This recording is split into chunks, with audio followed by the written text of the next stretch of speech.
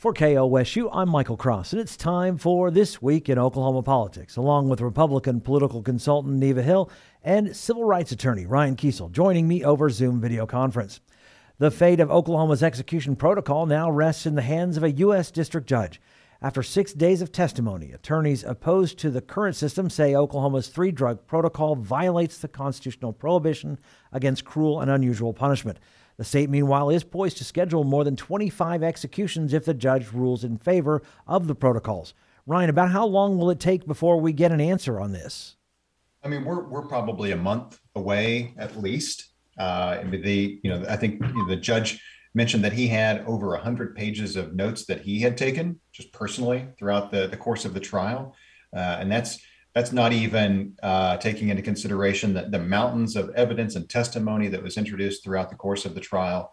And then there's going to be post-trial information that the state, as well as the public defenders that were working this case on behalf of the condemned on death row in Oklahoma, they're going to have some post-trial motions that they file. That may have some more information in there.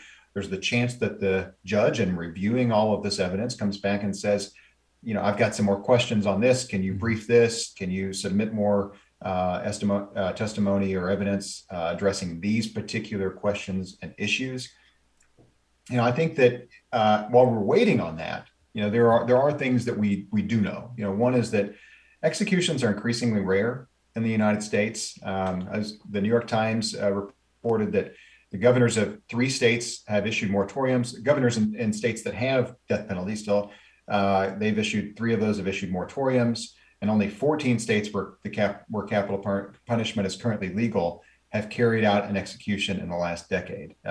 We know that it's not even a matter of states that have this. It's really just a matter of counties. We know that prosecutors get it wrong, that there are innocent people on death row, including right here in Oklahoma, and that we see the death penalty being used more as a plea negotiation leverage tool than an actual punishment. I think finally we have to, over the course of this time, lawmakers in Oklahoma, I encourage them to kind of wrestle with this idea that it's a fool's quest to try to find a humane to kill the condemned, and that trying to sanitize this is something we're not going to ever do, because this is inherently brutal. And so, I don't have enough faith that the government can get the death penalty right. I just really don't. It's beyond me how so many of my fellow Oklahomans don't trust the government in other ways, but will trust the government with this power. But as long as we do have this as an option for punishment in Oklahoma, I hope that we can get beyond this charade of lethal injection and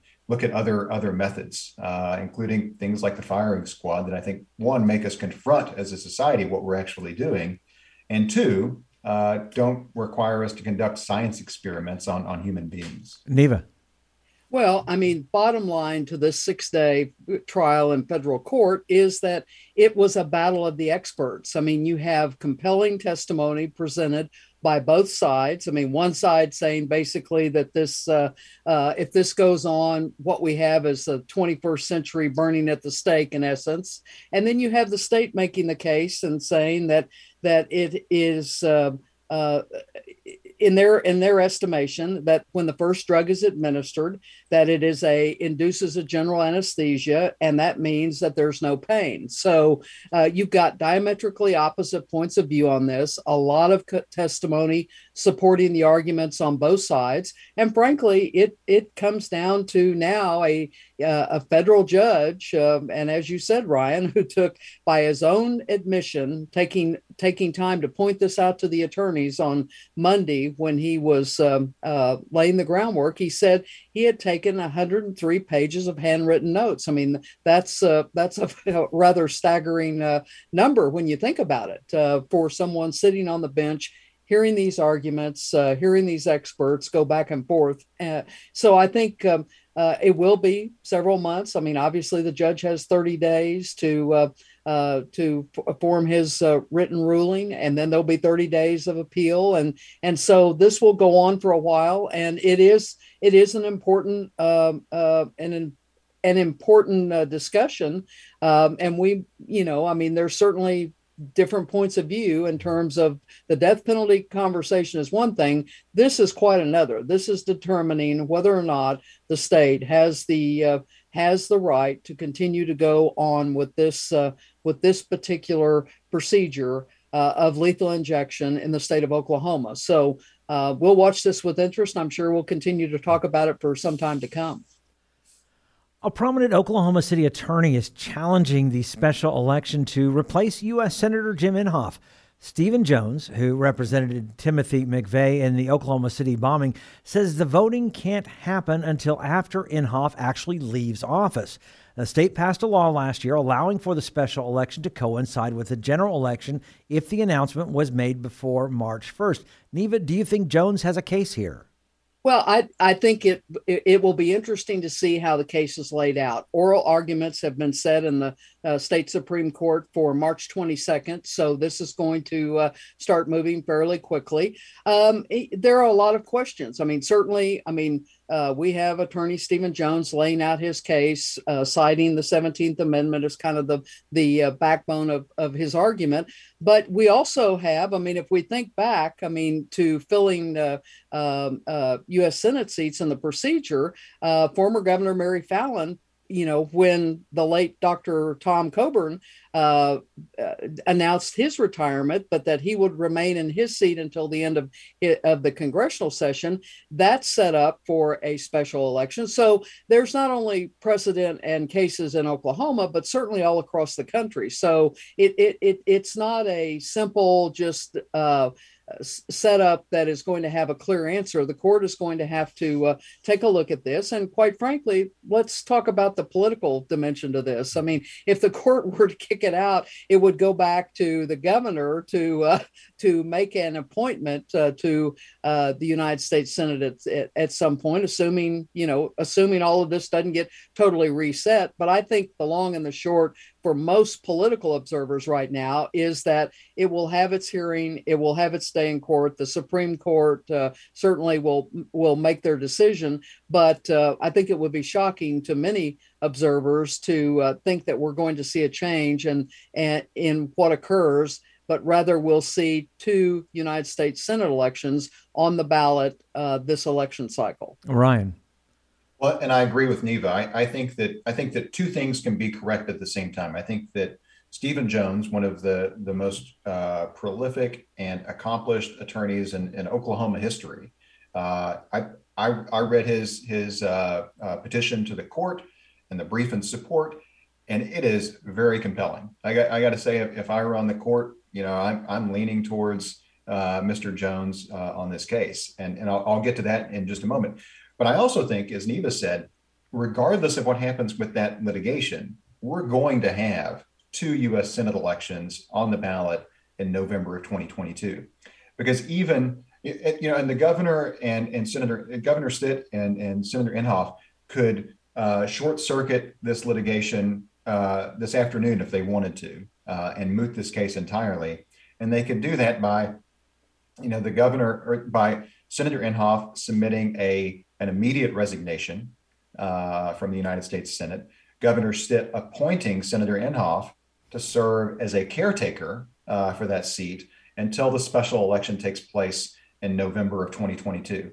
And we end up with the same result. And frankly, I think that, if that could happen, we end up with a result that's constitutional. Because if you look at the language of the 17th Amendment, it only empowers the calling of a special election and to fill a seat in the event of a vacancy. Mm-hmm. That has been there's not a lot of litigation around that. But if you look back to the 17th Amendment, the original resolution that Congress was considering did have language in it that would have given the states more power and authority over how they handle this. That was taken out. And we were left with a very clear grant that said if a state legislature wants to, they don't have to. The state legislature can empower the state's executive, our governor, to be able to fill a vacancy.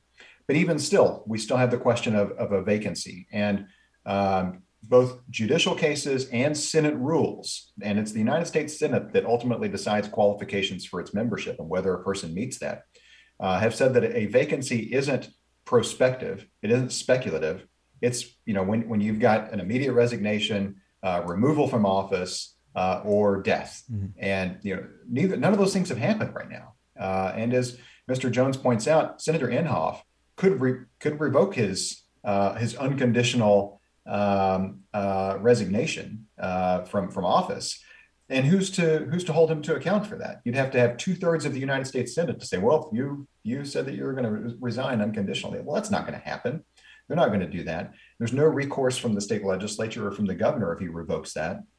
So I do think that the issues raised in this litigation are worthwhile and meritorious. And frankly, like I said, I think that there's a simple fix that could moot this thing entirely. I just want to point out, though, in reading about this, I learned that the 17th Amendment, before it was even officially ratified, there were some states that began holding advisory popular votes advise, and the legislature said, "Here we go." Legislature said, "We'll hold," because before the 17th Amendment, state legislatures selected senators. 17th Amendment provides for direct election. So the 17th Amendment was ratified in 1913, became official in 1913. In 1912, Oklahoma became the first state to allow popular vote to advise the legislature. They said that they would bind themselves to it, and they did. And we ended up in 1912 re-electing Robert Owen by an advisory popular vote, even before the 17th Amendment became effective. So I think that I think that this is great for political science and history nerds. But the outcome ultimately will be the same, and that we're gonna have this open seat in November. Yeah, I think something though to point out also, you talked about the resignation, Ryan, is the fact that last year the Senate bill that was passed, it specifically talked about if there was a U.S. Senate vacancy, how it would be filled in the instance of what was described as an irrevocable resignation or vacancy. The letter that Senator Inhofe submitted was an irrevocable letter that he outlined that basically set the stage that he could not, in fact, change his mind or come back and kind of skew or kind of mess up what would already be in progress and process with a special election. So this Senate bill, 959, I think it was last year. I mean, the things that now are probably laid on the table in addition to the 17th Amendment. And of course, Stephen Jones, I believe in his brief, argued that certainly the 17th Amendment superseded anything that the state wanted to do in terms of the legislature changing laws or prescribing specific things in terms of special elections. So it's, it will be a fascinating case that the court will have to take a look at and hear oral arguments, and that's just literally a couple of weeks away. Well, and it's got to be. We got filing coming up in April. Yeah, they need to resolve this, and that's right. So I'll be there watching. I'll bring the popcorn. The Oklahoma Health Department is choosing to no longer provide daily COVID-19 updates. Instead, the agency is planning to put out a weekly report along with its epidemiology report on Thursday. Ryan, do you think we've reached a point to no longer be getting daily numbers? I think so, and I think that this is a responsible move by the Department of Health. I think that it's and they've said that this doesn't mean if we don't have other spikes or other variants that come out that we can't go back to daily numbers. But they did point out even in Omicron that the daily numbers weren't a full picture because that spike was moving so fast that the daily numbers were maybe giving us some idea of what was happening, but it wasn't the be all and end all data point that healthcare providers and researchers were looking at to understand where this variant was moving around the state and how it was moving. So daily numbers, very important in a spike. They don't give us all of the information, but I really think that the health department right now, the CDC are moving in the right direction of recognizing that the pandemic is transitioning, if it hasn't already transitioned, into an endemic. This is, very likely going to be a something that we deal with. I mean, the 1917 flu became the flu that we all deal with, and the common cold virus. I mean, those are things that at once were at pandemic stage and then ultimately became endemic, where they're here with us for who knows how long. And we still need to take precautions. There may be an instance where this becomes seasonal, and the health department may want to ramp up reporting during surges that happen during seasons. We may have mask requirements or something like that go along with that. And frankly, I think that's where the public wants us to go. And I think that we learned throughout COVID that just because something was the right thing to do didn't mean that everybody was going to do it. And we ended up in these huge political fights over it. I feel like if we can get to a point where the restrictions and precautions that we're all asked to take are tied to some particular moment or event, rather than like we're just going to all have to mask up to the end of time, that's just not workable. It's not feasible, and we saw that people abandon that. So I'm hoping that this shift to an endemic outlook will give us, as just people walking around in Oklahoma, better information on how to deal with a particular day or particular outbreak moving forward. Neva. I think that's exactly right. I mean, what we've seen and what even the last update showed is that there was the 7-day average had dropped dramatically. The hospitalization rate dropped dramatically statewide. So it was time to make this transition. And I think the daily updates at 11 o'clock every morning and sometimes on Saturday through the period when we really had the surge and throughout the entire a pandemic period where we were having this not only in Oklahoma but across the nation. So we're seeing a shift, and I think Ryan is right. I think folks by and large are it's a sigh of relief that we're seeing a new kind of a new period now where we can move kind of out from under this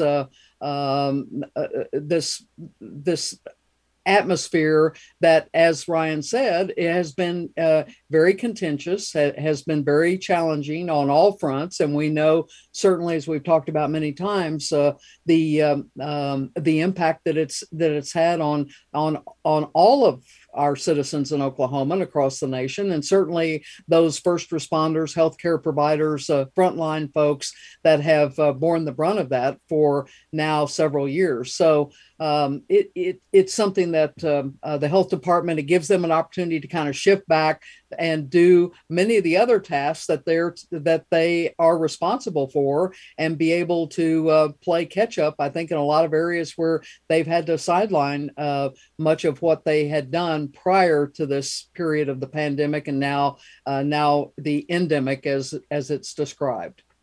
And I think Neva will agree with me that just because we see numbers going down, just because this is moving from pandemic to endemic stage of a public health situation, that doesn't lessen the severity of COVID, and that there are families and individuals out there that are still contracting COVID, and those that have vulnerable health situations, still are in real danger from COVID. And even though we may see a relaxing of standards of precautions generally, which I welcome enthusiastically, we still need to respect the health situations of other folks. And I mean, if you're in a hospital or if you're around somebody that's vulnerable, respect that. Don't take this as license to impose yourself on how they need to define their healthcare. A bill gaining support at the state capitol authorizes more research in psychedelic psilocybin, also known as magic mushrooms. The legislation from Lawton Republican Representative Daniel Paye allows for state universities and research institutions to study the positive uses of the substances on mental health issues, from addiction to post-traumatic stress disorder. Ryan, why do supporters feel this measure is needed? Well, because, we have for 60 years in this country shelved important research, largely shelved, and it hasn't been entirely put on the shelf. But we have ignored the amazing potential of psychedelic therapeutics, not just with psilocybin that we see, as a component of what folks call magic mushrooms, but the psilocybin component, but everything from, and of course this bill doesn't touch on this, but things like LSD or MDMA or DMT, these other forms of treatment that were in heavy research in the 1930s, 40s, 50s, and even into the 60s, done legally and under medical supervision. And then we saw an effort to push back on that, that led to the criminalization of and ultimately the drug war. And as a result, one of the casualties of the drug war was this amazing scientific opportunities that we have with these drugs. And I think that we're slowly waking up as a nation and as a state from the delusions that we adopted collectively during the drug war, and we're seeing that, wait a second, these things do hold promise. And we've seen trials that have been going on, very limited trials that have been going on around the nation, and have had tremendous success. And in particular, when we talk about psilocybin therapy with veterans, with the veteran community, individuals suffering from PTSD from their service to our nation, incredibly high and just unacceptably high suicide rates. We see this has a huge effect on reducing that and improving the quality of life, in particular for these veterans. I think that it goes well beyond the veteran community. The mental health situation in Oklahoma is abysmal, and we shouldn't put something on. We shouldn't say that we're not going to use something just because it was caricatured and vilified during the war on drugs unnecessarily. And I welcome this. I applaud Representatives Pei and Representative Phillips for having the courage to come up and talk about this, because often what happens is like when we first started talking about marijuana reform in Oklahoma, everybody made Cheech and Chong jokes, and it's kind of this playground atmosphere. But this is serious. This is science. This is medicine. And this is an opportunity for Oklahoma, as the entire nation begins to change its mind on the drug war. This is an opportunity for Oklahoma to be a leader in this regard and to serve our people. Neva.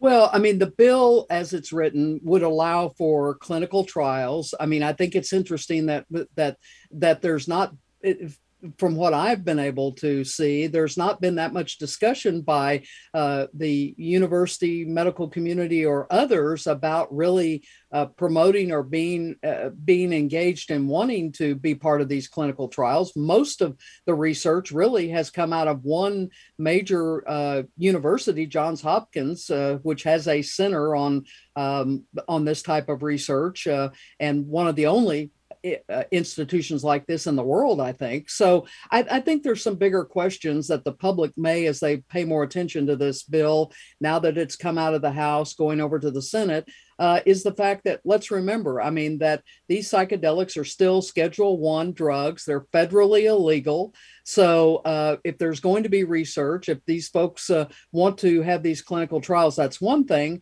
But my surprise in reading this House Bill 3414 was that it also lessens the penalty for those that are caught with psychedelics under I think 1.5 grams to just a $400 fine. So if we're talking about, I mean, we're kind of mixing a lot of apples and oranges, I think, in this equation. I think no one disputes that there is a need to be on the cutting edge of trying to address the concerns that are significant in terms of mental health issues in our country. And we can quote any statistic to make the case. I mean, they use the suicide rates and other statistics, which are in Oklahoma alarmingly high.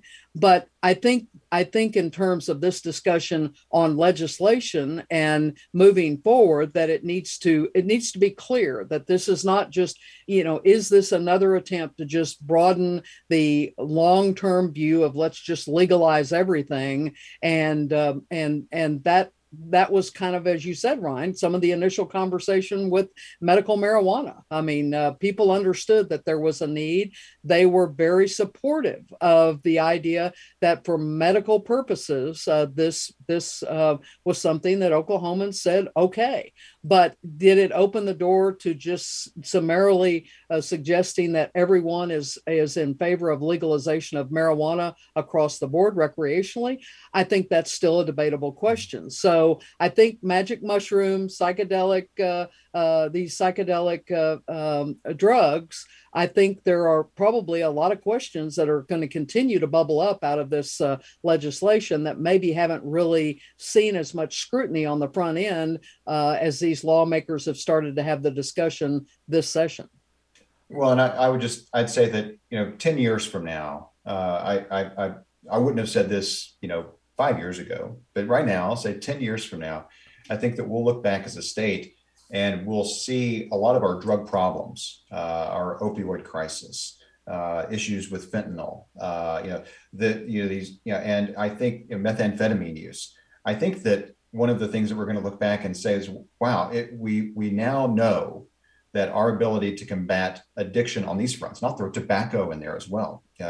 These psychedelics have proven in some studies very powerful at breaking the addiction of tobacco and nicotine addiction. Then we're going to look back and say, who would have thought, even though there are a lot of us that did think it, but who would have thought that we would have combated our drug issues that were leading to people dying or in desperate situations with other drugs that we'd also made illegal whenever we just cast this wide net beginning in the late 1960s with the war on drugs and made everything that we had any sort of suspicion of illegal and made it a Schedule I and nearly impossible to do this kind of research with. Well, I think it's interesting, though. The federal government, I mean, it's still federally illegal. That's an important point. And the federal government has allowed states to conduct research. They basically kind of stayed out of the way and said, conduct the research, do the clinical trials, have it in a very prescribed manner. But this notion that we're now going kind of rapidly beyond that discussion to the point of just let's make it available and it could be a good thing for everybody that's got any number of conditions, symptoms, problems. I think that's part of a much broader discussion that, many may have thought about this years or decades ago, but I think it's certainly something that a lot of Oklahomans probably haven't thought of in this context, and we'll see how that factors in terms of any public discussion as they move this bill through the session. Ryan and Eva's comments do not necessarily reflect the views of KOSU, its staff, or management. Programs like this are made possible through support from KOSU members who are listeners like you. Consider a gift to KOSU in support of This Week in Oklahoma Politics at kosu.org.